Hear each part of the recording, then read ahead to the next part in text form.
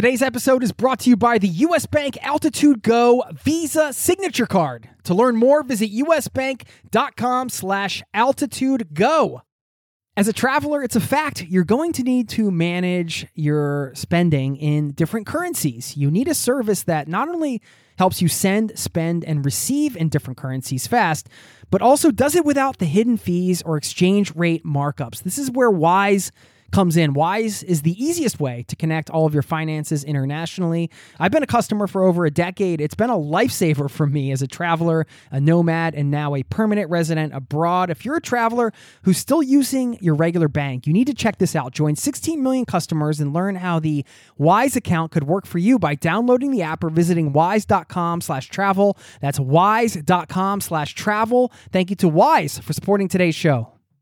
This episode of Zero to Travel is brought to you by the 2024 Nissan Pathfinder with 7 drive modes. The Pathfinder's available intelligent 4x4 is built for even the most epic journeys. Learn more at nissanusa.com. Because on the road, a lot of people are like, well, hang on, dude, wait, you own 3 businesses and you don't, you only do a few hours of work per day or per week or whatever it is, and you can travel for as long as you want. And there were so many people that wanted to do that, and that's where I was like, I want to help. That's a clip from my interview today with Jared Krause. His expertise is helping you buy existing location-independent businesses. On this show, we're all about filling your arsenal, your travel tool belt with as many different ways that you may be able to sustain or extend your travels. And this is one of them that we haven't covered. We dive deep into this topic of buying an existing business. Who is it right for? What types of businesses should beginners buy? We talk about the pros and cons, all the legal stuff. Of course, how it plays in with your travels, which is what makes this whole podcast different, because I'm guessing the reason why you would even consider this as an option is to help fuel your travel lifestyle, right? So what are the best types of websites to buy? How do you do due diligence? All of the research, a lot of questions here, a lot covered, and Jared really does a great job breaking it down for us. So I know you're going to love it. Of course, we talk about his travel lifestyle as well, how travel transformed him as an individual, and his journey from working as a plumber and coming home, saving money, using that money to travel, coming home again, working, saving money, how he went from that version of traveling the world to taking his show on the road full time. So a lot packed into this interview. I know you're going to love it. Plus, we got to shout out to somebody in the community here who is taking the leap. That was the subject of the email. College student taking the leap. I want to share his story and the advice I gave him in the email back. All that and much more happening right now. So buckle up, strap in. Thanks for being here. And welcome to the Zero to Travel podcast, my friend.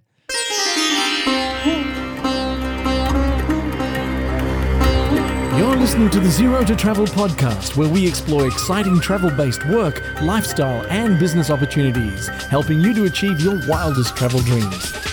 And now your host, world wanderer and travel junkie, Jason Moore. Hey, what's up? It's Jason with ZeroToTravel.com. Welcome to the show. Thanks for hanging out, letting me bring a little travel into your ears today. This is the show to help you travel the world on your terms, to fill your life with as much travel as you desire, no matter what your situation or experience. How are you today, my friend? Hope all's well with you. Sun is shining here in Oslo as I record this, and I'm looking at a couple of my mementos here in my office. Do you keep any travel mementos? I've got some magnets. I've got a memento here in my office that's always brings me back to another sunny place, sunny Colorado, where I lived for a while. I've got my old license plate from my old car, and I don't know. It's crazy how sometimes these objects can just teleport you. I see them every day, and I don't think about them often. And today, I was doing some stretching and some yoga, and I looked over, and I started looking at all the magnets and thinking, oh, I remember being there. I remember the air there. I remember how that meal smelled. I remember walking around that little part of the downtown and buying that souvenir at the trinket shop and then going and climbing that mountain. I remember these things because I just happened to notice this object today, even though it's there every day and I barely ever notice it. It's kind of crazy. It's weird like that. Anyway, I wonder what object now you're going to notice today that's going to bring back a travel memory. I always like to remind you before we dive into this show, please get in touch. Jason@zerototravel.com is my email. I've got a place where you can leave a voicemail very easily. There's a link to that in every one of the show notes.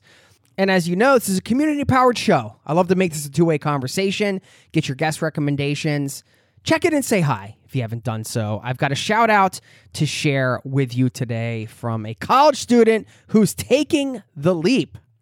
Now, this email I got is from Nicholas, and I'm going to share the advice I gave him in my email back. But he said, as a full-time student pursuing a double degree, travel is definitely something that can be difficult to do, but I've saved every spare cent I could find since last spring and recently just signed on the dotted line, committing myself to a study abroad program this summer. Haven't even left the country yet, but thus far, this process has taught me a lot about budgeting and planning for travel. There are just a few more logistical things I am trying to figure out, but I'll be spending about 5 weeks in Spain, checking out a few major cities, and I cannot wait. Hope all is well with you and your family, and you're staying safe on your travels, Nicholas. Congratulations, Nicholas. College student taking the leap was the subject header there. I love that. And yeah, I did send him some advice. Although he is going to study abroad, it will be very difficult to not bring a computer. But I'd say if you can, stay off your smartphone as much as possible. I mean, 5 weeks, give yourself some space to breathe. Get away from the devices. That was my advice to him. And Spain really resonates with me because that was the first place I landed on my very first solo backpacking trip. So you're going to hit the ground running. You're going to love it, Nicholas. Congratulations on kickstarting your life of travel this summer. Now, let's slip and slide into the interview segment. Enjoy my chat with Jared. Stick around on the back end. I'll leave you with a quote and some thoughts on the interview. I'll see you then. Thanks for listening and enjoy the conversation.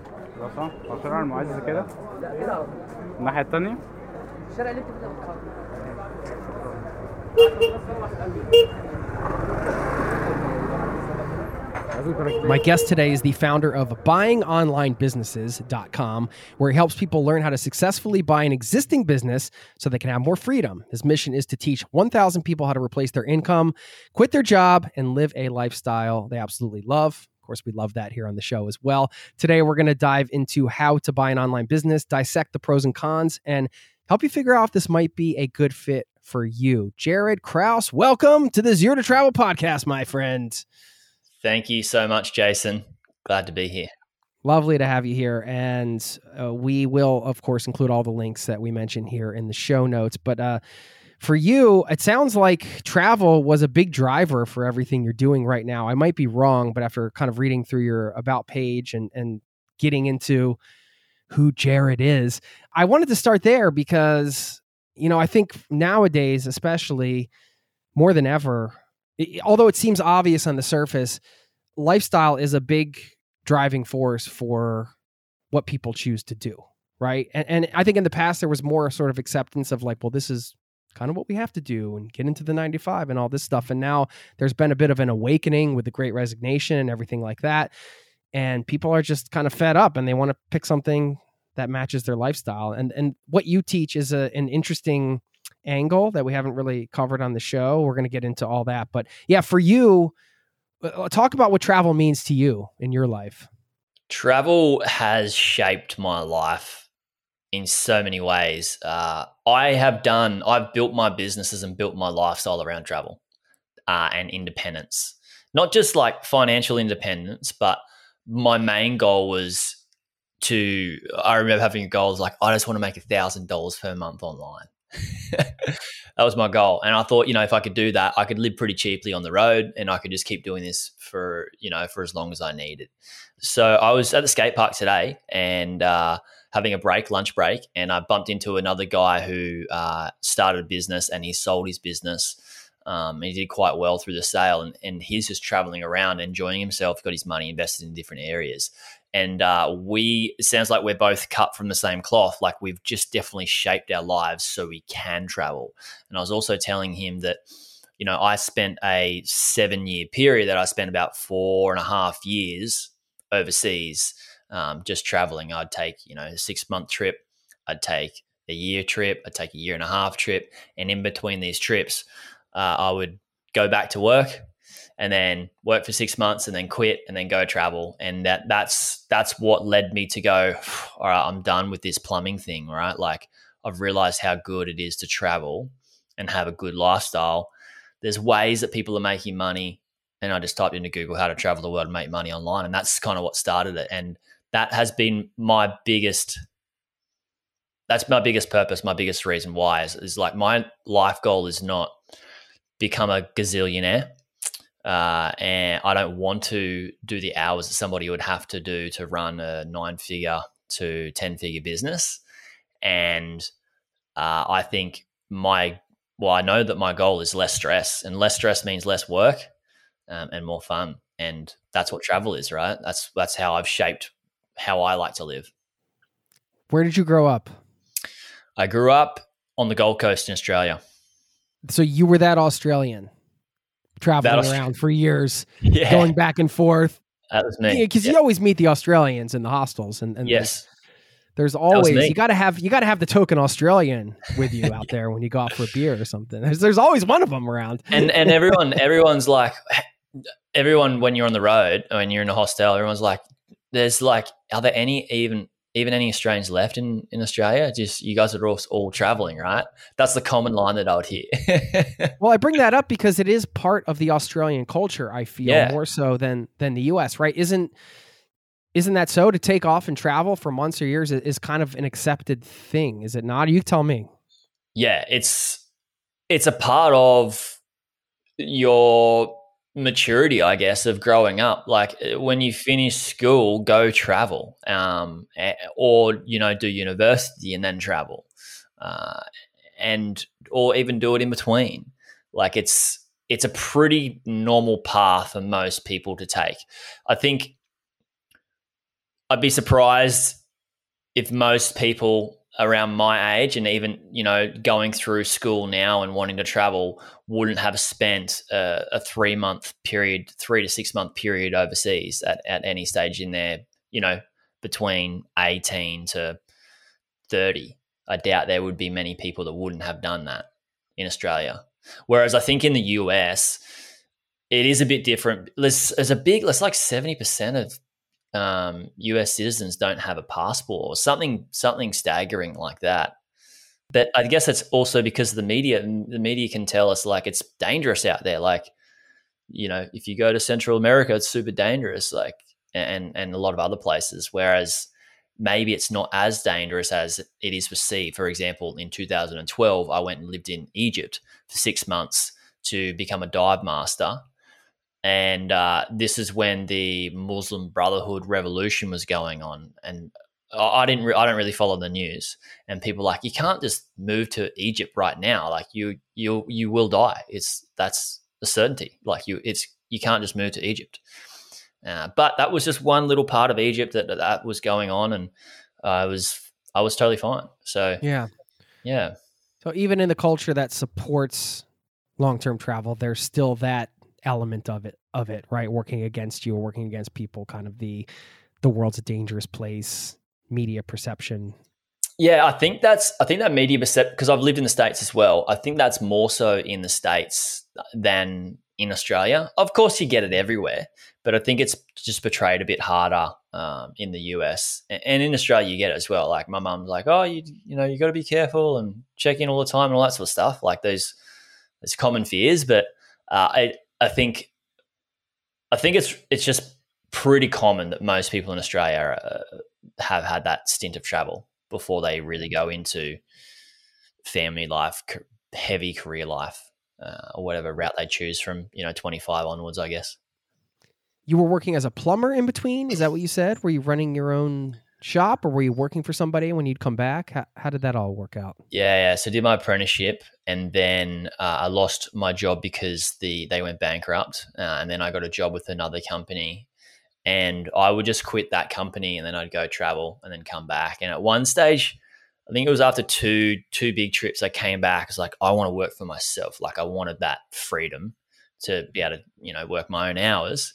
And I tried to start my own gas company, and there was just not enough gas jobs around for me even to get work to do that, let alone start my own business. So I went back to that company, and I just kept working for them. and they would just take me back when I'd come back, you know. So I'm pretty grateful for that. So you're back in Australia right now, correct? I am. Yeah. What brought you back there? I mean, I know when you get out and travel the world for many years, like you have done, you see a lot of places. I'm sure you considered living in some of them. Maybe you're still considering living in some of them. Why are you back home? Yeah, it's a good question. I literally for that big portion of time that I was traveling, I was looking for where do I want to live? And on one of my last bigger trips, I did a year and a half overseas by myself. Did 3 months in Vietnam, rode from the south of Vietnam to the north of Vietnam. Then I went over to Central America, stayed there, and then South America for the rest of that year and a half. As you know, you meet friends on the road, right? Everybody knows you meet friends on the road.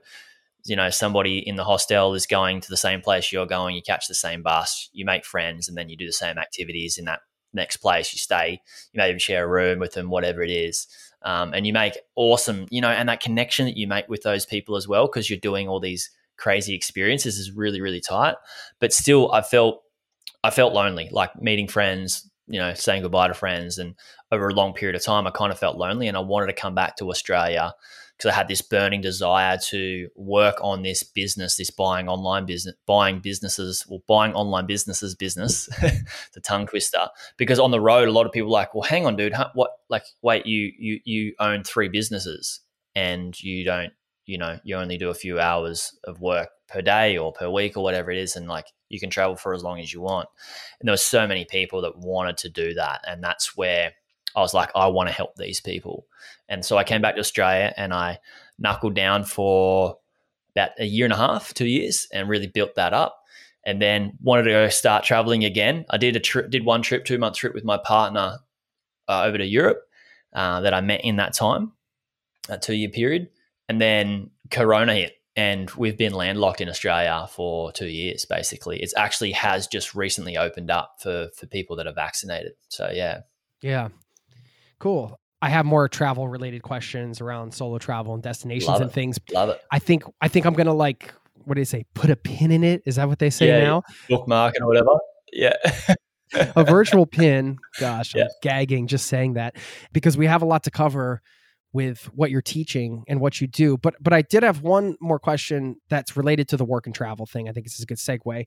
How far into your travels, I'm trying to understand the chronology, did you stop doing coming back and working as a plumber and start doing your own thing? Because I'm wondering if the balance that you were trying to find traveling and working was also a factor for going and settling down. Because I know it can be very difficult. On the surface, it all looks great on Instagram, but in reality, it's not so easy. It's not. It's actually really tiring when you go, all right, I'm going to spend a week here and do all of the activities.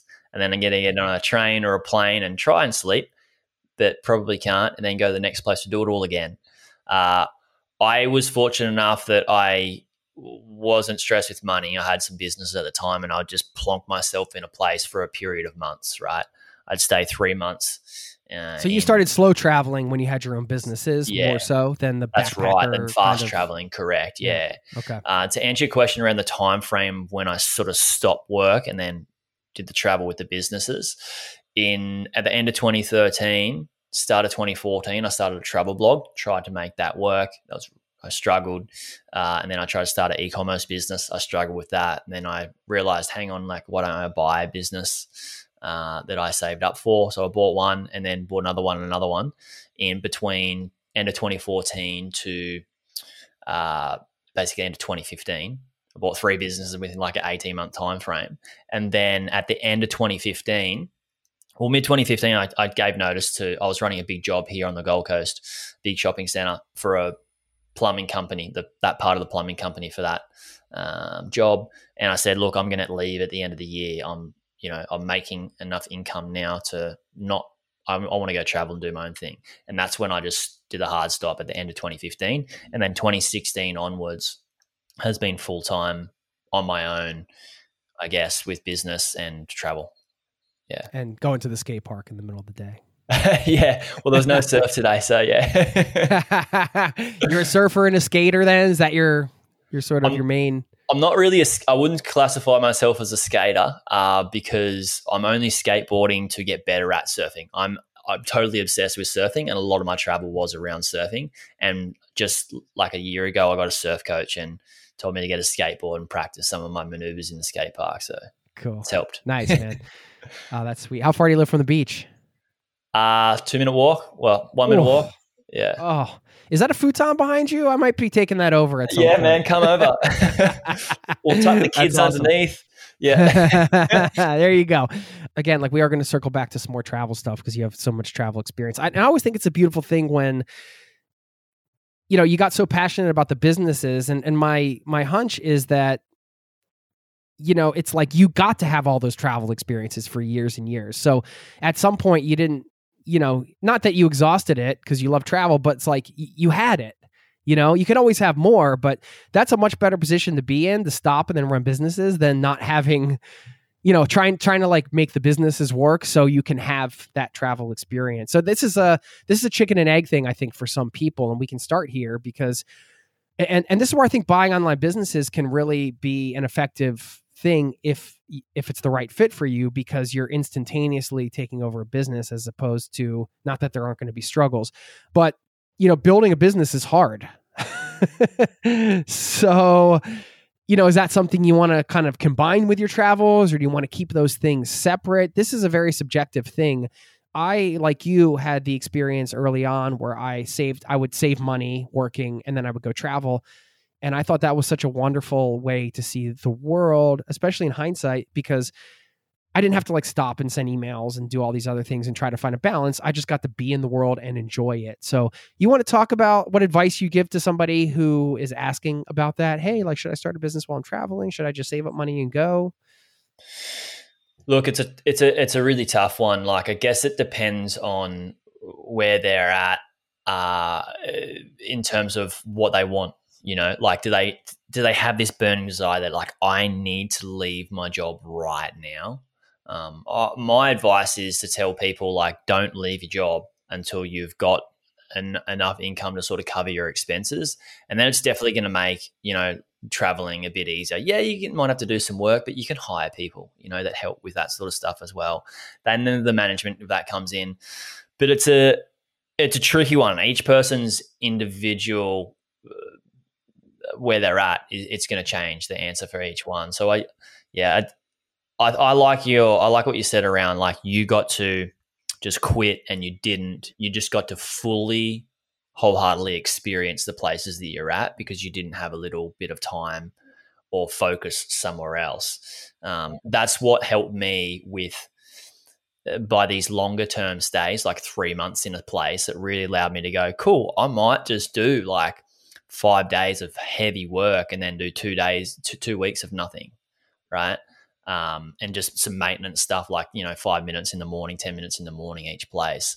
That's the advice that I'd give to somebody that wants to travel. Like, if get yourself to the point that you can cover your expenses and travel, and then don't try and rush everything. Enjoy each place, and then you'll do better work as well, because you won't be as tired when it comes to work time on those businesses on the road.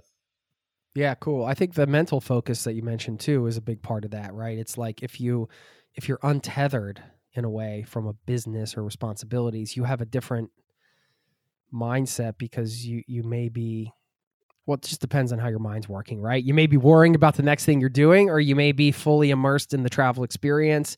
And that's where like mindset comes into play so much. I think people sometimes gloss over mindset, or that can be the tendency, like the importance of mindset, right? You can be like, well, those aren't really practical tips for building a business. It's just your mindset. Come on, let's get past the fluff. And it's like, well, no, mindset's kind of everything. It's like how you're interpreting the world, and it is your reality. So a mindset's something I want to talk about related to buying an online business, first of all, especially for somebody that's never done it before. Do you want to speak to some of those common fears, and maybe you can give us some sort of tips or just reality with your experience around what that really is? Are those fears justified?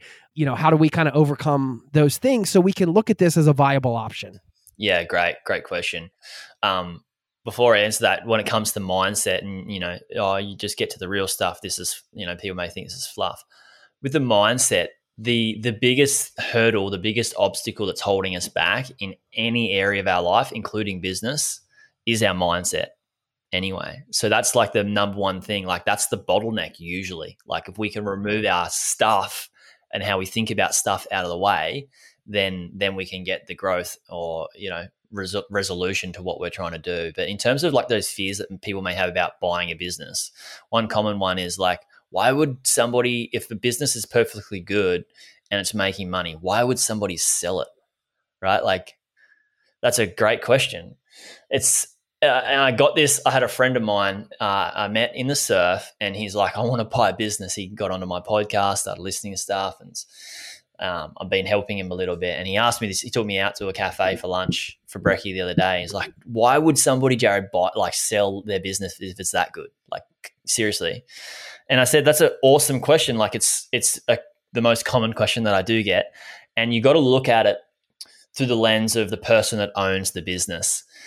Everybody has different stages in their life. For example, before we go through those different phases, yes, it is valid to be scared of buying a business and have that fear because, they may be selling something that is going downhill, right? That is going backwards and it's a crappy business. So you do need to know how to do due diligence. You do need to be able to see that and identify that. So it's a perfectly valid fear for sure. Although the reason people do sell great businesses for many reasons. For example, if I get sick of living in one place, but I've got an amazing house, I'm not selling the house because it's not amazing. I'm leaving because I have different desires that I want to do and I have different goals, or I want to live in a different place. Same with the people that have a really good business. Maybe they've run the business for 10 years and like, look, my heart, this is a great business. It works, it runs really well, but my heart's not in it. And I don't want to have that business decay because of myself and my heart not being in it. And then you've got reasons for people like, hey, I need to sell my business so I can get some money so I can actually buy a house and not rent, or I can pay for a medical bill that may have happened. There was a case that a university student had a birdcage business that he wanted to sell. And I said, why are you selling it, man? He's like, I need to go to uni and I need to pay for this medical thing. So there's two reasons he needed the money. So there's multiple reasons that people will sell, need the money. It could be a good business. The heart's not in it. The business could be failing, of course. And then also on top of that, people may have grown the business to a certain level and they can't get it any further ahead. Like they've hit a glass ceiling because they don't have the skill set to grow it in the next area or to go from X amount to Y amount or whatever it is. So there's a reason people like to sell their businesses as well. That's a great breakdown. And I like the real estate analogy. It makes loads of sense. We'll be back in a moment. This episode is brought to you by US Bank. Recently, I went out for tacos and it wasn't even Friday. Yes, we have Taco Friday in Norway, not Taco Tuesday. Well, more importantly, I could have earned rewards for every scrumptious bite of those chorizo soft shells. Introducing the US Bank Altitude Go Visa Signature Card. Earn 4 times points when you go out for dining or order takeout and restaurant delivery, including tacos. Plus, you can earn 2 times points when you shop for or order your groceries, 2 times points when you need to fill up or charge up at gas stations and EV charging stations. You're even rewarded with 2 times points just for your favorite streaming services. Go to usbank.com/altitude-go to learn more about how you can earn 20,000 bonus points worth $200 if you spend $1,000 in the first 90 days of opening your account. Win big with the US Bank Altitude Go Visa Signature Card. Visit usbank.com/altitude-go to apply. Limited time offer. The creditor and issuer of this card is US Bank National Association, pursuant to a license from Visa USA Inc. Some restrictions may apply. This episode of Zero to Travel is presented by the 2024 Nissan Pathfinder. From muddy jungle paths and snowy trails to rolling sand dunes, the 2024 Nissan Pathfinder has the capability to take you to some of the most epic destinations on Earth. We're excited to partner with Nissan because our listeners know we love to celebrate the joy of exploring the world and finding the best off the beaten path destinations to visit, and there's no better vehicle for that than the 2024 Nissan Pathfinder. With 7 drive modes, the Pathfinder's available intelligent 4x4 is built for even the most epic journeys, and it even has the best towing capacity in its class, up to 6,000 pounds, so you can bring the fun with you. But Nissan also knows that it's not just about where you go. In a Pathfinder, the real fun comes from getting there, and that's something we love celebrating here on the Zero to Travel podcast. We believe that life is about finding that joy within the journey itself, and that's why we're thrilled to partner with Nissan to celebrate adventurers everywhere. So thanks again to Nissan for sponsoring this episode of Zero to Travel and for the reminder to chase bigger, better, more exciting adventures and enjoy the ride along the way. Learn more at nissanusa.com. Now let's get back to the show. Let's start at the top here. I mean, why should people buy a website instead of starting their own and doing that whole thing? And I like your tagline, by the way, in your website, changing lives one website at a time. Thanks, bro. So, yeah, I mean, I guess that's the very top line, right? Like, yeah, who is this right for? Why should people even consider this? First thing that I say to people is like, look, starting a business is like, we already said it. You've already said it. Starting a business is so freaking hard. Like 90% of all startups fail. That's an SBA stat, you know, from the SBA in America. 90% of all startups fail. I believe there's one really good reason to start a business, and the other reasons are mostly to buy one.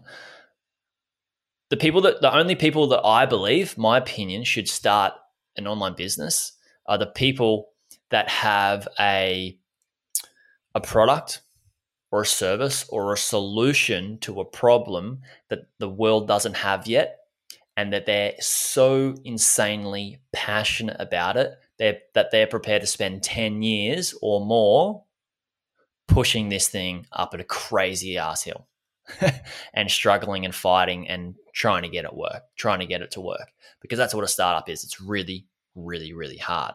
So if you're super passionate about an industry and a product and a solution that the world needs, and you can back it, and you've got the gusto, the energy, and probably the resources to do so, or you can get the resources to do so, then start a business. But for every other reason, I'd say, which is mostly, I want time freedom, I want money, I just want to earn an income online. If your only goal is to make an income online, or your goal is to make an income online so you can travel, you know, spend more time with your friends and family and stuff like that, I believe it's best to buy a business, because then you can buy something that's past that 90% startup failure rate. A business, what is a business? A business is a system that produces a result, right? That provides an income stream, a profit. It's really hard to build a system that does that, right? That's why I know so many people fail. So you can just go away and buy one of those systems, buy a business, and it's instantly making money. Now, yes, I am biased towards buying businesses, because I've started my own businesses and failed so many times. So many other people have. Most people come to me and say, Jared, I've tried to start so many businesses and I've failed, right? I've got a member in my mastermind who joined 3 months ago. He just bought a business. It's making him like $1,200 a month. And he said, for 10 years, Jared, I started every business you could think of.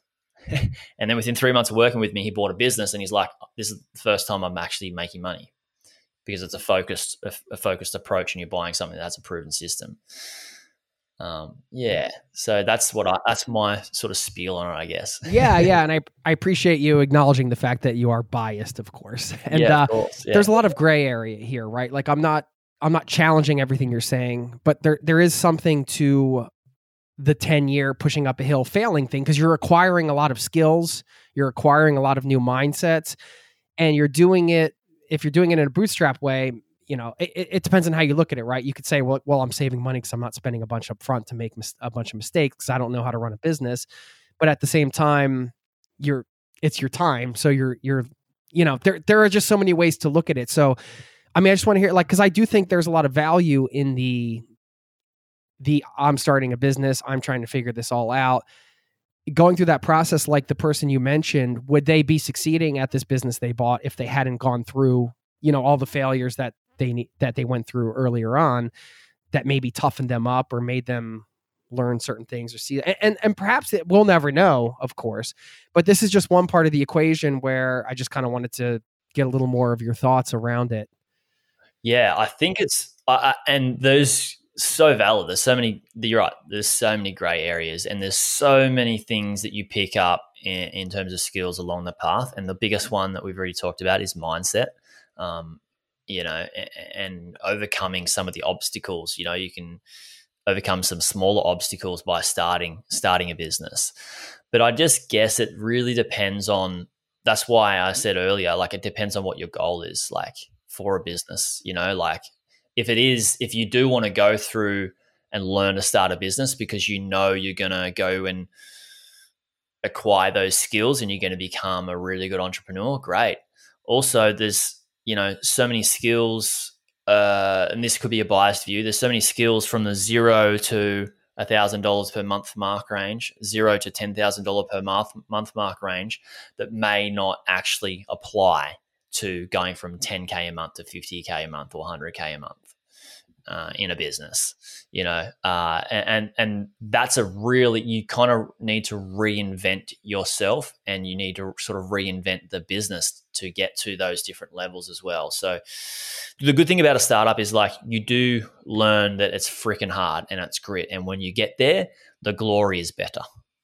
Obviously it's better than going, here's like 50 grand, 40 grand and you buy a website and you're making $1,000 a month. It's easy. It's easy done. Like you don't get the mountain climbing aha achievement sort of thing.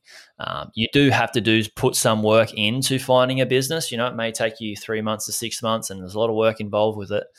It's not super duper easy, but it's easier than going through like a 5-year period of like grinding, going nowhere, running in circles, feeling like you want to give up, multiple times, and then having a lot of little short successes. I hear what you're saying. And I along those lines, I think there is, like you mentioned, just going through the process of buying a business. If you're going to go that route, you're obviously going to learn a lot along the way about business through that too. So that's an experience in and of itself, I'm sure. Yeah. Well, a lot of people want to just skip the work part. And the work part is pretty important for mindset. So a lot of people just want me to, Jared, tell me, is this a good business? Should I buy it? I'm like, do the work, do the due diligence, look at this business, and then look at so many. I want people to look at so many businesses because the time they spend looking at multiple businesses makes them a better entrepreneur because they've looked at that many businesses, right? So it is a valuable, the education of starting a business is valuable for sure, and going through purchasing one too. Well, let's get into some of the nitty gritty, how much websites cost and how much they can make and where you buy them and all that kind of stuff. Because, these are the questions, right? Like, how quickly, how much do you need to invest? How quickly can you make your money back? Of course, it's going to vary from business to business, and then getting into the due diligence, your best tips for the due diligence and things like that. But yeah, like how much would one expect to pay for and existing online businesses? What are the types of businesses that are usually for sale? All of that type of stuff. Yeah, give us the 101, Jared. The 101. Let's go through the 3 types of businesses first, and then we'll go through the prices, and then we'll go through the ROI that they provide, and what may be best for a beginner versus somebody else that may have in-market experience. So the first type of online business is a content website. So this can be a blog.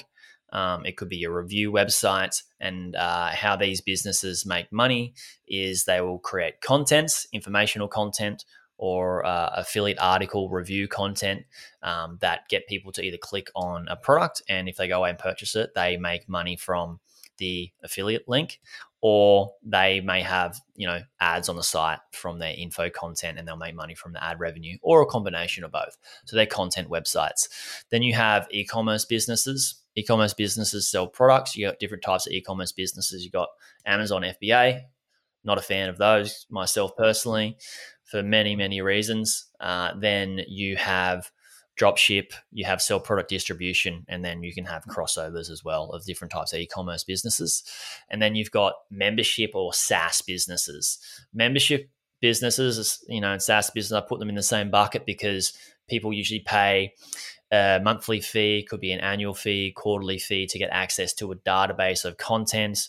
It could be like a database of content like Netflix is a membership business, or it could be paying for an accounting software like QuickBooks. I think you guys use Xero, QuickBooks, whatever you guys use in the States and Canada. Yeah. So that's a membership type business. I like membership businesses and SaaS businesses because when you buy one of those, you're already buying a customer base of users that are already paying an income. So it's very, very valuable to buy. Usually those businesses have a higher multiple.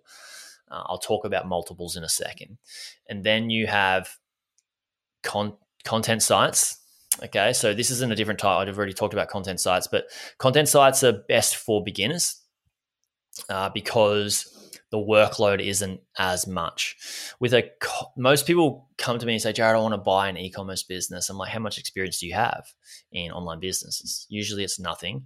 And that's okay. That's great. But know where you're at and know that if you are going to buy e-commerce businesses, there's so many more hats to wear, so much more work, and so much you need to get right. That's pretty important. With a content site, usually they've got a bunch of content that's getting traffic and already making money. Usually you have a longer period of time that you could leave it with doing nothing to it and it would still produce a result. With a e-commerce business, you really need your marketing to be working. You really need to be on point because your expenses can be high as well with cost of goods and all that sort of stuff. And then same with membership businesses, you could leave them for a little while if you wanted to, same as content sites, but you'd also, if you want to grow it, you want to be really good at digital ads, like paid marketing, digital marketing. So beginners start with content sites if you're brand new to this. Then the multiples. A multiple is how many months of average monthly net profit will somebody pay for the business. Sometimes it can be average yearly net profit or it can be average monthly net profit. Most people in our space go with average monthly net profit. So a content website, depending on how much risk it may have or how valuable the site may be, will be ranging for sale for between like a 35 to a 55 multiple. So it could be 35 months of average monthly net profit to like 55 months. E-commerce business can be anywhere from 24 months, 30 months to, 50, 40, depending on the business. And then the higher multiples are usually for the membership and SaaS businesses. And we're talking, 40 to 90 multiple. Yeah. Wow. So the prices we haven't covered. You can buy a business for $10,000 all the way up to $10 million or $100 million. Depends on what you want to buy. I want to buy Apple. Okay, so you might need to get some finance for that one. So a lot of people do want to get started in this, and that they want to go away and buy a smaller business, and they buy something for under $10,000. What I consider under $10,000 is really in the startup phase, and like I always say, you need to spend a lot more time, money, effort, and energy to get it to a point that it is making a decent income. But you can still buy if you're at that level, you can buy at that level. But basically, what you're doing is you're not really buying a system that we talked about before. You're buying content, which is a website with content on it that has the potential to make money, and you have the potential to grow that and scale that. I'm sure you got questions to fill in the gaps that I didn't cover there. Sure, yeah, no, that's a great breakdown. I guess, all right, somebody's listening and they're like, all right, I'm interested. I'm going to explore this. I want to see what's out there.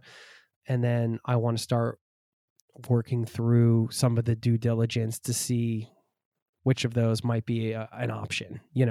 First of all, like, where do you start the research? How do you narrow it down? And then let's get into the due diligence. Depending on what type of business you want to buy and how much you want to spend will be dependent on where you want to go.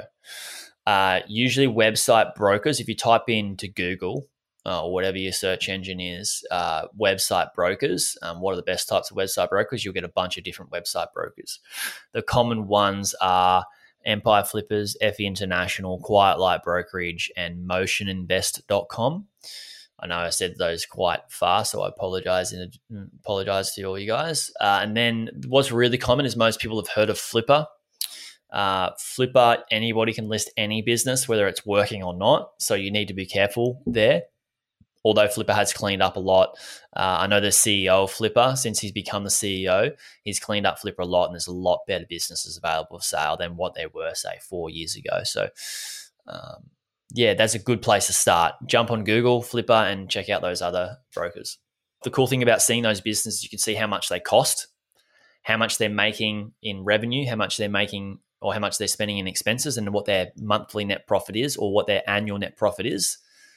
And what it costs you to buy it, and then you can work out what your return on investment would be. And they usually tell you how many hours it takes to run a business like that and what sort of skills are required. Okay. So yeah, then what are we looking for? What's kind of the sweet spot for you? When you're looking at, I imagine you're looking at a lot of these listings all the time. What are the ones that stand out to you where you're like, ooh, okay, yeah, I'm going to bookmark that one? It depends on one's investment strategy and where their portfolio is. So I would suggest for somebody who's new, starting with a content site, and then if they can buy something in the same niche that's an e-commerce business or SaaS or membership business, amazing. But I would say the sweet spot for somebody starting out is if you can buy something between the $20,000 to $60,000 price range, time of recording, then usually you can buy a decent content website at that price, maybe 25. It's starting to go up a bit more now, 25 to 60. Then you can start to see some pretty decent content sites and start off there. And then you can learn your skills in content. And then if you want to expand into, even adding some products for sale on your own content site or adding a membership sort of product or service to it as well, you can do that too. Okay. Is that one of your kind of tips? You mentioned same niche. Is that because those businesses would feed into each other? Is that something you tried to do? Yeah. So for example, you bought a content website that was dogs, around how to, have a healthy dog. And then you got like 500 articles around how to have a healthy dog and different things you can feed them, exercises, home environment, whatnot. And then you made some money from that, or you had some, money left over from working and that main business, then you may be able to buy an e-commerce business that is selling dog food. And you imagine you could send a lot of traffic to that e-commerce business, and they really work hand in hand, and you can get a higher multiple selling them as a package.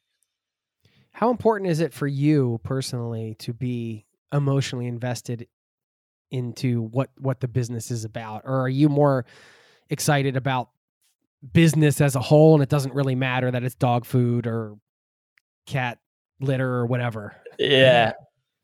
I thought, and I think this may be a mindset hurdle that a lot of people need to get through at the start, that I've sort of noticed is somebody came to me last week with a site that's a golf site, and they've been looking for a while, and they're like, this is it. This is the one. And they were so hell-bent on wanting a golf site. But I looked at the numbers and I was like, this is not a good business, man. Like, let's let that be sold, please. Obviously, I led him down the garden path to be able to him to educate himself enough to find that out himself without me just robbing him of education there. But personally, I'm like, I look at businesses, so many, like I don't probably look at like 30 businesses a week or something like that. It's so unemotional for me. It's like, this business needs this, needs that done, and it will grow. Or, these are the risks. Here's a good reason to not buy it or to buy it. So for me, it's so unemotional. But how I do get my fulfillment is what you alluded to before, is like the game of business around it, like being able to grow it, the monetization method, the little hacks that you can do, or the better business strategy that you can use over your competitors. That's what excites me about business. I have this unique thing about the buying online business business, is where I teach people, is I love business, but I also get so much fulfillment out of like we said before, changing people's lives by buying a business as well. So if you can have that double whammy, great. But like I said, I started this business because I had a passion that I was prepared to spend over a decade in this space because I wanted to help people and there wasn't that service around. So yeah. How many businesses do you have now personally that you've bought and are running? I have 3 now. I've sold some, bought some, but yeah, at the moment I've got 3, and I'm probably going to sell one towards the end of the year, and just sort of focus on 2 more than 3. And I'm doing some other investments out of the online business world as well. Okay. Do you have like a team of people? I guess that's the first question. There's the solopreneur, I'm traveling, I'm going to do this all on my own. And then there's the, hey, I have a bunch of people, and when I buy businesses, they help me do this and that, and I know exactly what I want to do. I know there are a lot of variables here. I'm just wondering if the businesses you're looking at are the types of businesses that can just be like run by you, and then you can, do a couple things and go surfing and come back or whatever, or if you have some kind of elite team of people that are pulling the strings like the Wizard of Oz back there. I do have some elites, but this is the cool thing about content sites is like they can be so passive. Like I got a content site that I don't have a team to use, or I hire people to create content, upload it, publish it, all that sort of stuff. And when I need something done, I can just hire somebody to do it. It's a very, very passive site. And that's why I believe content sites are really good for beginners. In terms of like this business buying online businesses, yeah, I've got some pretty cool people that work with me that help me with a lot of admin stuff. I would never want to manage this whole thing by myself. I just don't think I could. Yeah. And I mean, I've bought a business with a team before, and it's been amazing. Like the team has taught me everything about the business. And then I've added my little, entrepreneur 2 cents in that they've gone away and run with. So I'd suggest, if you can buy with a team, great. But usually you're buying a business over 100K that's going to come with a team. It comes with a team. Okay. I was going to ask you that. Do the people come with? Usually they don't. Usually they do not. If you, like, for example, if you owned a business and you built a really good team and you spent a lot of time building that team and you want to stay in that sort of business model, you'd want to keep your team with you, right? So a lot of people do take their team with them. Or if it's a content business, they may have writers that are really good at that particular niche, that the person who purchases that business, say if it's I purchase that business, they may connect me with a writer that I can use that can write the content. So content sites are it's cheap to hire people to do the work for you, but you can also put one blog out a week and put it up and it can continue to grow. So in terms of other skills, it depends on the business. Like what skills you would need for each business, and there's many depending on the different types. Well, what are some of the overarching skills that you see are common for all the businesses? I imagine one you mentioned is just being able to like hire people and sort of lead a team, which if you've never done that before and you're listening, everybody starts in that same place, right? So maybe like leadership and project management and things like that, communication. Are there any other? I mean, I know there's some nitty gritty, SEO and content writing and stuff like that, but again, you could hire people to do that. So I think people should know sales and marketing. I think that's really, really helpful. And that's so broad to say sales and marketing, because it doesn't really, like, what does that even mean? Does that mean phone sales, or does that mean like online business sales? And marketing, what sort of marketing are we talking about? Offline marketing, online marketing. It doesn't matter. If you have some skills and some understanding on how marketing and sales actually works and why people buy things, it's going to be a huge help. Even if you just have an Instagram account and you're trying to get people to watch, look at your content, that's sales and marketing. So usually a lot of people have more experience in sales and marketing than they may actually perceive. Cool. Due diligence. I'm sure we're missing some things, but when you do due diligence, how do you do that? What's your process to make sure you're making a good investment? I have a due diligence framework. I can actually give it to everybody if they want it. It's what we want it. Yeah, cool. I'll give you a link then for that. And yeah, it's my framework that takes the guesswork out of buying a business. It's like ask you the questions about the business for the information that you need to get to put it all in one area to identify, how many risks it does have, how risky are those risks, and are they worth, taking on or not? And that'll help you determine if the business is worth buying. And there's multiple different sectors in the due diligence that you do need to cover just to give, the audience something to chew on. You need to cover SEO. You need to cover marketing, like paid marketing. You need to cover the email list. You need to cover the traffic, and you need to cover the financials. So you need to check all those things, make sure everything sort of is adding up. And there's some other things with different business models as well that you can plug into that framework, like what type of, if you're buying an Amazon FBA business or an e-commerce business that's on Shopify, what are some of the things that you need to be asking to get the proper information to make an educated decision. Okay. And yeah, we'll be sure to include that link. We'll be right back. Would you love to have an incredible cup of coffee every day? I've tried it all. I've done the pour over, I've done the French press, but I tasted an AeroPress coffee many years ago and immediately I was sold. I had to get one. AeroPress is a patented 3-in-1 brew technology. This combines the flavor benefits of espresso, pour over, and French press all into one compact portable device built for travel or home. I love things you can use in both places. This device has over 55,000 5-star reviews in over 60 countries. AeroPress is the best reviewed coffee press on the planet. I've owned one for so many years. I don't even remember how long it's been. And they are under $50. So they also make an exceptional gift.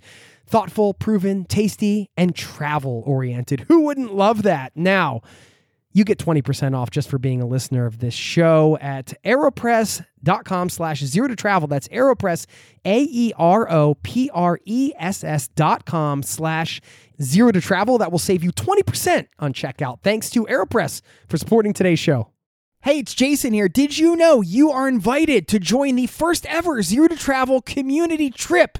Yes, we're planning a trip together. We're headed to Morocco November 30th through December 9th. And you can get all the details at zerototravel.com/trip. It's open for booking now. We have 13 spots left at the time of this recording, and you have until the end of March to book. So if you're interested in traveling with an amazing community, this community, a small group of people on an incredible journey through Morocco together with me, sign up over there at zerototravel.com/trip to get all the details. Thanks for listening and hope to see you there. Now, back to the show.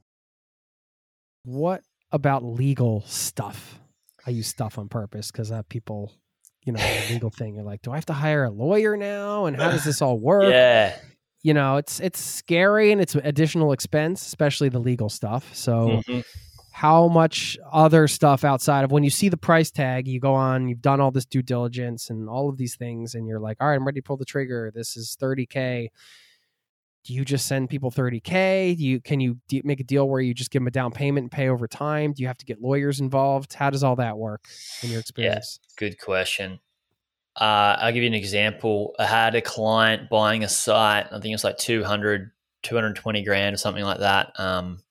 Wanted to get his accountant to verify the financials and then wanted to get a lawyer to look at the deal. The lawyer was going to take like 3 weeks to look at it, and the accountant was slowing him down. Most people don't use a lawyer for anything under usually like around the 200, maybe 300 grand price range, so under that price range, usually there's no lawyers involved. Usually you do have a contract for sale or an APA, which is an asset purchasing agreement, which is an agreement between yourself, yourself, the buyer, and the seller on what you will actually get for the sale. And then in that agreement can be how you pay as well, which you asked about. Do you just pay all the money up front, or do you pay a deposit and then, other bits? It depends. Paying a deposit and then paying some off during a period of time is called an earn-out.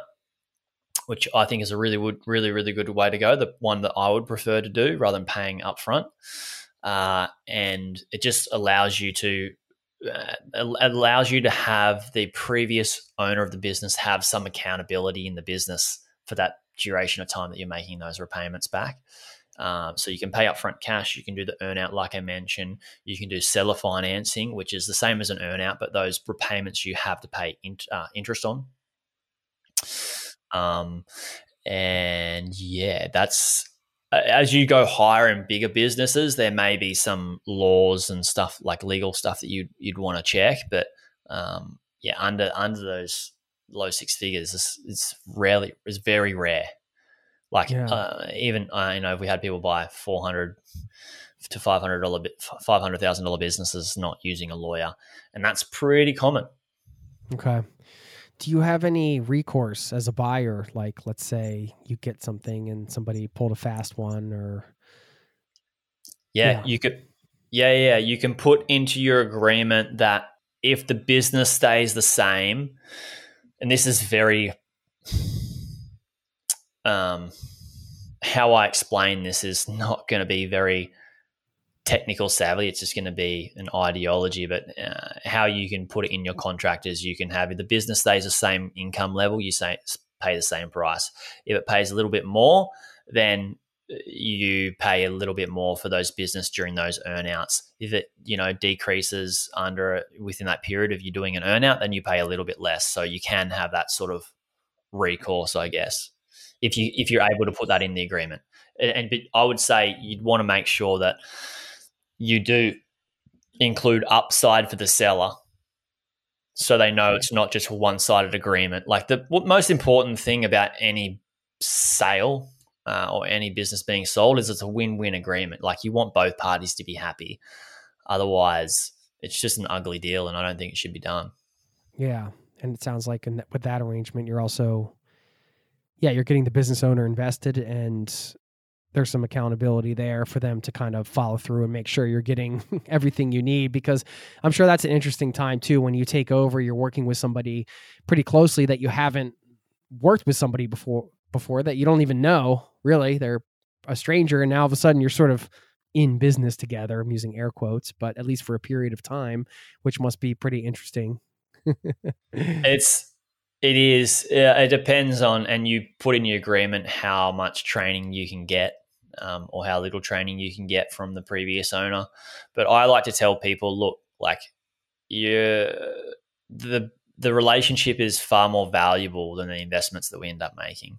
Because say, for example, you buy a good business from somebody and you want to go again, maybe they're really good at starting businesses and they may want to sell another one, then you already trust them. Or, they have some key player that they know or connection in the industry that you don't, and they could put you in front of them or in contact with them, and they could help you grow your business incredibly. Or they may have a strategy that they've tried and they can give you some feedback. Like there's so much value in the relationship that people that come into the space that are like, I just need to make money.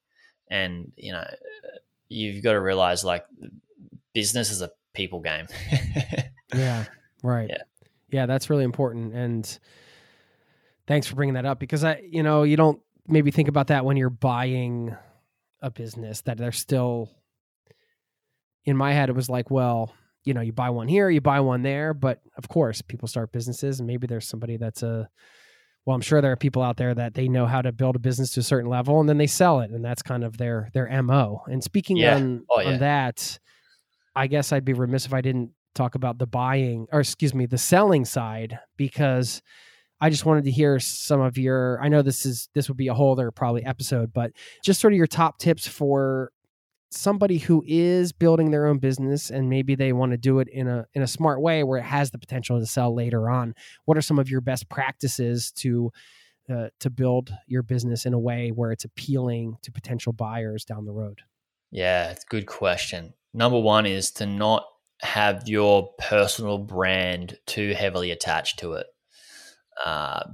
Because the risk of somebody buying a business that's got a big personal brand is that if they buy that business and that person is not a part of it anymore, and they've got a big audience that follow the brand because of that person, then, just that it's not going to produce the best results or the same results. So personal, I'd say remove some personal or brand attachment from it if you can all. That'd be amazing. Having good books, legible books, like readable books that are easy to understand. Also having good systems in place, processes and systems that you can just simply hire somebody. You don't need to do a lot of training from them. Your systems do the work and they produce the result that you actually need. Makes a business like really nice to run, not just for yourself when you are running it, but like to hand over to somebody. It's just a beautiful thing. There's so many tricks that you can do in terms of like hardcore acquisition of business for a portion, and then scale that back and scale your expenses back before you sell, and really streamline the business to have it be more attractive and more profitable to help you get a higher price. There's ways that you can do that as well. Also to decrease workload. That's a really attractive thing for a purchaser, to have a business that sort of is like, you've heard these keywords, turnkey business and stuff like that. Have a business that's pretty like passive is a very attractive thing that has very little expenses. Yeah. Cool. There's so many ways you can do it. Have we missed any? I mean, obviously there's a lot to unpack here. You have an entire business podcast. I mean, there are weeks and years of learning around this topic, so I don't want to like gloss over that. But, looking at this sort of the 101, trying to help people decide if this is an avenue they should explore for themselves and things like that. Have we missed anything major? No, I think we've covered it all. But the one thing that really, I guess, if we had a highlighter, Jason, was to for people before they even just go away and explore this, is like sit down with themselves and ask themselves, like, what do they want? Like, do they have a business in mind and a product and service that they are really passionate about? Then maybe start that business. But if you just goal is to travel and make money, that was my only goal, is like, let me save you years and years and years of like just hardship like I went through. You can just buy one and explore that. And it doesn't mean that you need to like do it right now or in the next month or year. Sometimes people check out my stuff and they go, oh, like, this is a really cool concept, but I may not have the money, or I just want to start one myself.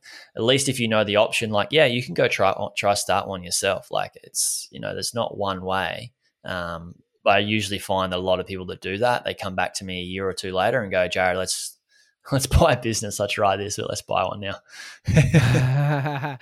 Well, cool, man. I mean, this is what you do. So, obviously people can find the links we mentioned, the website buyingonlinebusinesses.com. This is a complicated thing. So if you need some help, get to know Jared here. You got to know him here over the last hour or so. So if you need some help, there's a resource there for you as well. Solo travel, man. I want you to just give me your take on solo travel. Man, how good is the personal growth that comes from solo travel? Like, you have to do everything. Like, there's a lot of work. There's a lot of work in it, but the growth from it is like you put yourself in these different places. My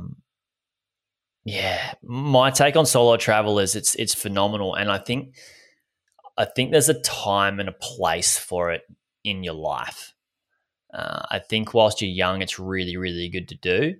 And then even like if you have a partner or you have time that you just need to do you, like it can be really, really fulfilling as well. You can get all that stuff off your chest, get it out of the way, and you can come back and live your life. I think solo travel is, like I said at the very start, like solo travel has shaped me as a human being. What are your thoughts on solo travel? I'm curious, because you've done so much. What's your thoughts on solo? I recommend it to everybody. Yeah. And I'm glad that my wife, she values solo travel as well. So we still, we're pretty bogged down with the kids right now. I shouldn't say bogged down. Kids, if you're listening and you're grown up, I don't mean that. We love you. But, it's not like, nobody's taking off for a month to travel solo right now. No. We need to be. But in 5 years' time, you know, like if you need to get that hit. Absolutely. You know? Yeah, like you said, doing everything on your own, it just makes you realize how resourceful we are as individuals. And resourcefulness is such a important thing to kind of be aware of in terms of like being able to utilize that as a skill set and understand, no matter what you think, I feel like no matter who you are, you start traveling solo, you're going to realize you're maybe even a lot more resourceful than you think you are. For sure. Like traveling is hard, and there's like, it seems like almost every day there's a problem to be solved. And this is what I thought about on my travels, when I'd sit on long trips on a bus, I realized and I got really proud of myself at one stage, like I'm a really good problem solver. Like I was like, I can do this solo travel thing. And that only the first solo trip, I never thought that, but that only happened over like multiple years of doing it. And another thing about solo travel that I like is that, like I said before, that space that you have to reflect. Actually, somebody, I forget, one of my mentors mentioned, I forget who it was, what wisdom actually is experience. Wisdom equals experience plus reflection. And when you have a busy life, you get a lot of experience, right? Maybe not as much as you would when you travel, but when you do solo travel, you get so much experience, but you also have that time to just reflect, like when you're on a plane, when you're on a boat, when you're on a bus, train, whatever it is. If you're not don't consume audio or video on that trip, that the reflection is so damn valuable about who you are as a person, what you like, what you don't like. And I think that's just important to becoming. I think solo travel helps you become more of who you really are as a person, which I think is like the biggest goal that anybody should have over money and career or anything, is like become the most rawest form of who you should actually be. I know we're getting deep now, aren't we? I love that.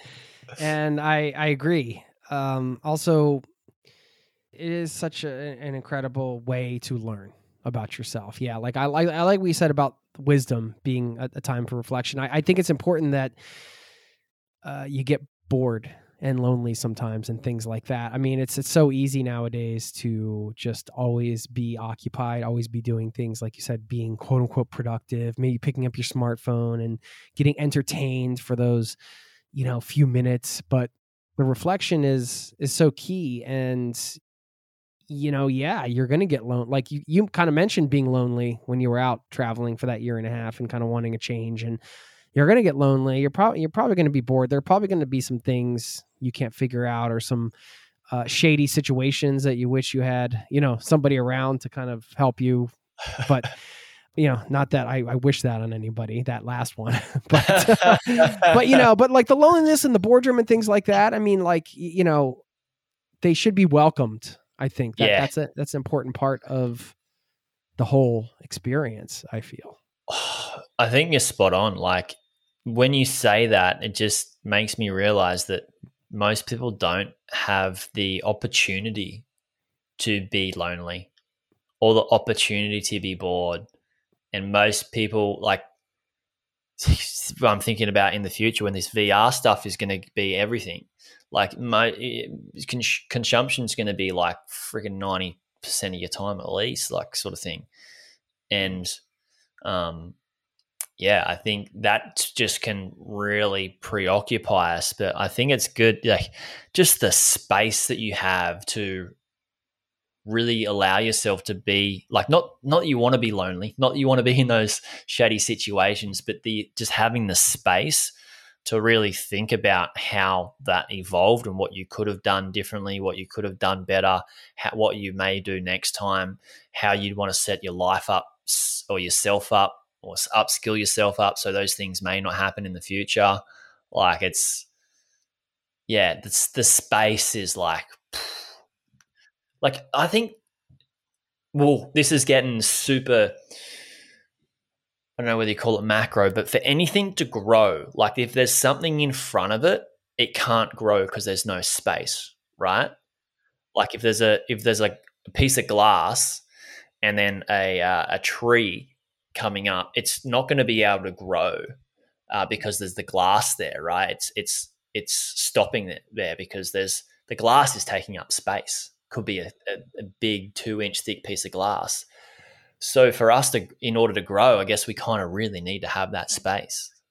Yeah.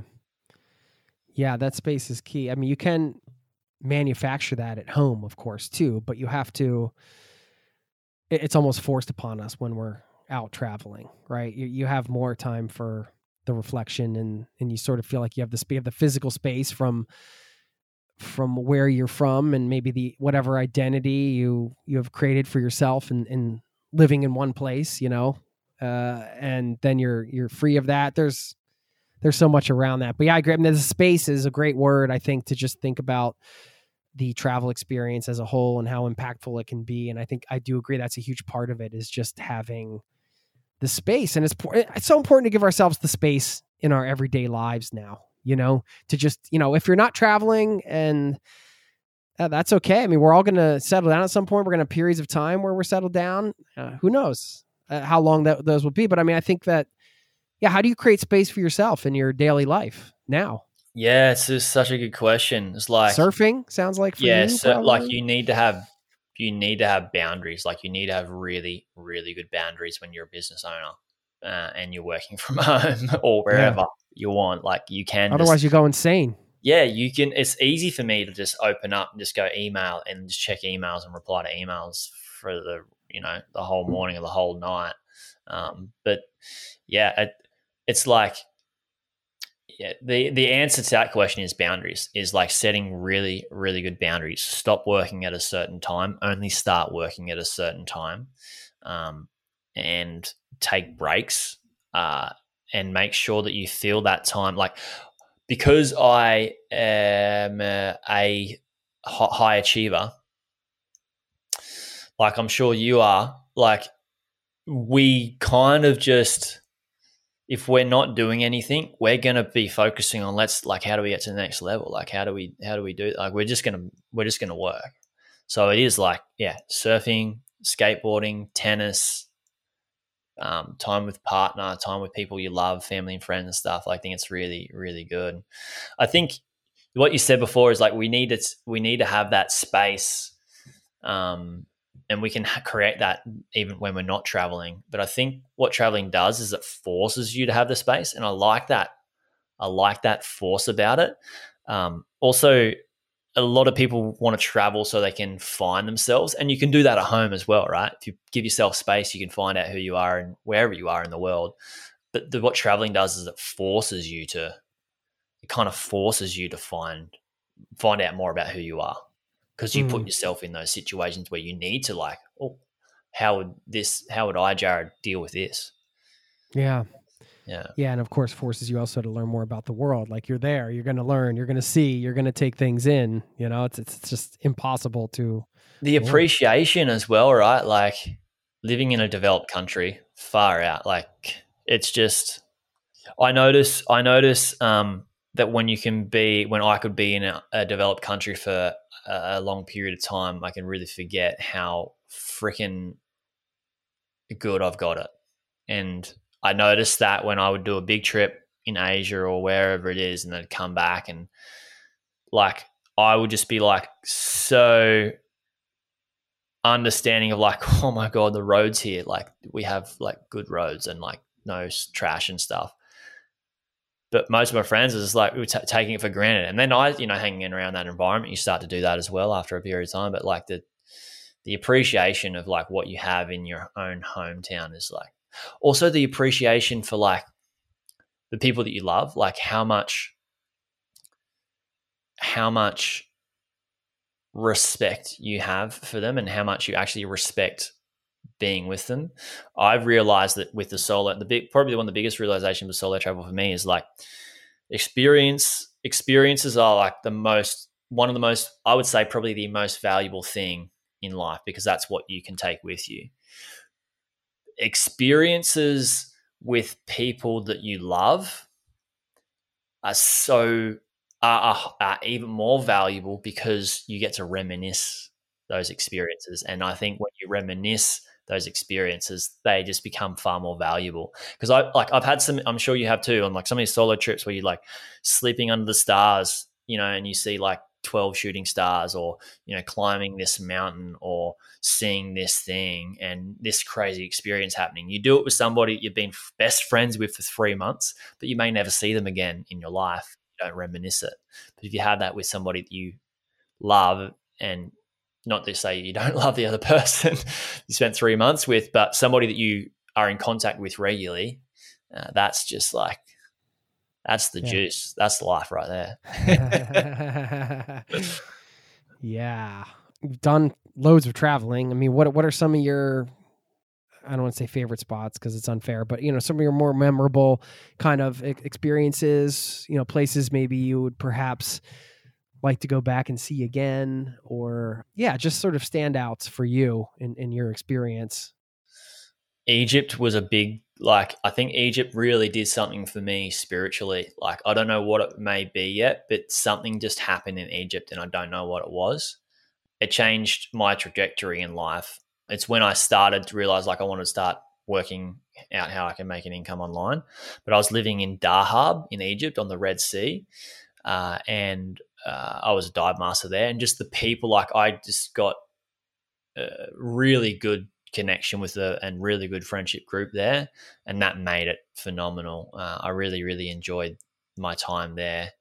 Yeah, I also quit drinking when I was in Egypt, and what I mean by quit drinking is I quit hardcore partying, and went on a full health kick, and then realized I wanted to take care of my body, and I wanted to set up, I realized I wanted a different life and set up a different life. And it was a really good space for me to be in for 6 months and just sort of nut out who I was as a person, really, and who I wanted to be as a person.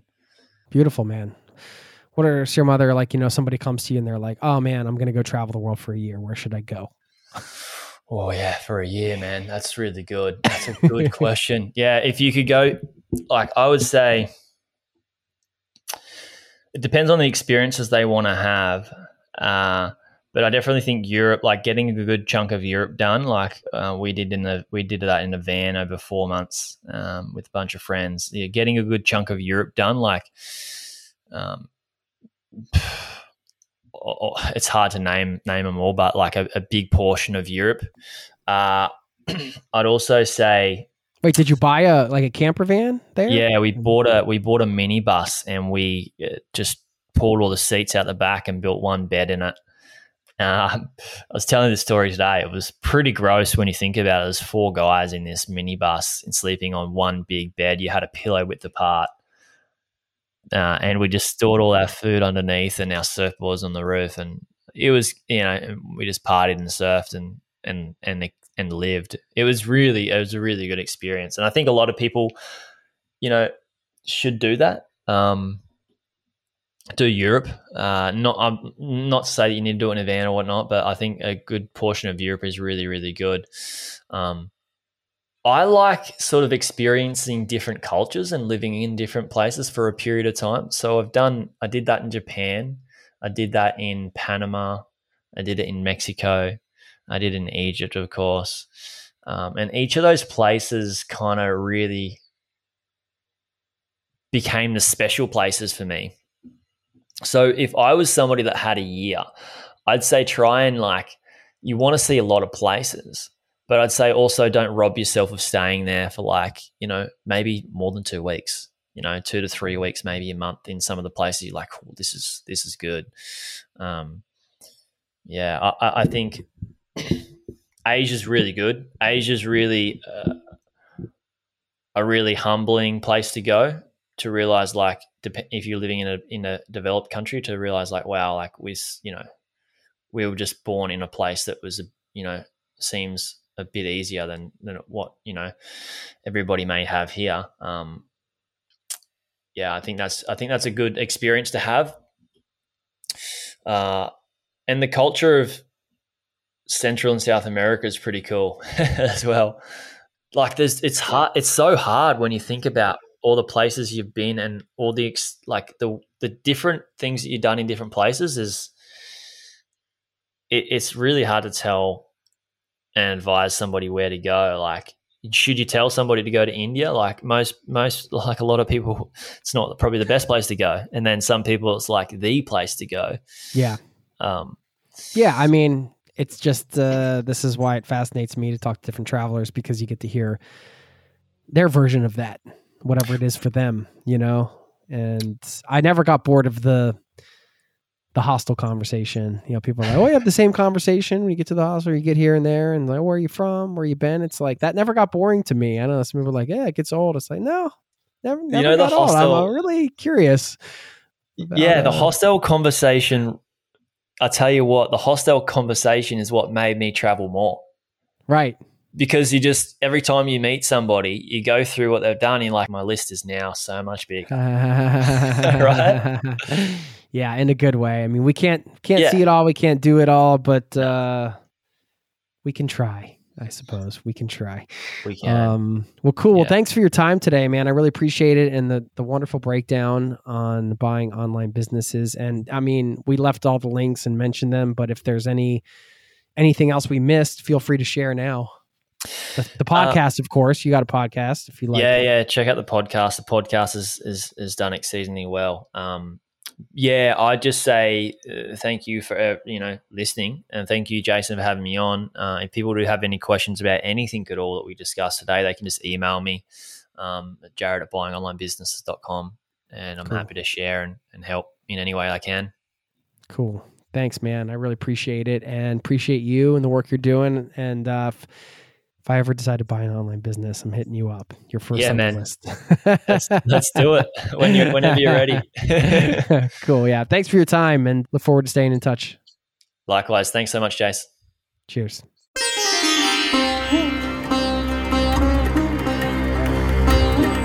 There you have it. My chat with Jared. A lot to unpack there on buying businesses. Of course, is a deep topic, but I am all about getting as many options on the radar as possible for you. Maybe this is one you've considered. Maybe it is one you've never even thought of before. Either way, now it's on your radar. I did my job. That's what this is all about, giving you all the tools and different ways you can travel the world endlessly. Perhaps this way is right for somebody listening right now. Others are like, well, you know what? I'm just going to file that in my maybe one day category in my brain. Maybe it's just me that has a maybe one day. I wish I could live like 100 different lives simultaneously or something. I don't know how that would work exactly, but you ever just have that feeling where you want to do it all? You just kind of want to do everything? That's a common feeling among travelers, I would imagine, but we can't do it all. We got to pick and choose the things we want to do and just move forward and have the experience. That's what we're doing here. We're just living, Livin, just living. Okie dokie. Yes, I just said okie dokie. Believe that. I've got a quote for you from Shirdi Sai Baba, who said, "Your soul is always trying to be heard above the noise of your mind. When you quiet your mind, your soul takes command." And just so you know, there actually is an exclamation point at the end of that quote, which is why I read it like that. So there you go. I like that one. Your soul is always trying to be heard above the noise of your mind. When you quiet your mind, your soul takes command. Leave you with that. A little food for thought. Have a wonderful day. Smile. Take a chance today. Do something out of your comfort zone, whatever that means to you. And thanks for listening. I'll see you next time. Cheers. This podcast has been brought to you by ZeroToTravel.com. Ideas and advice to make your travel dreams a reality.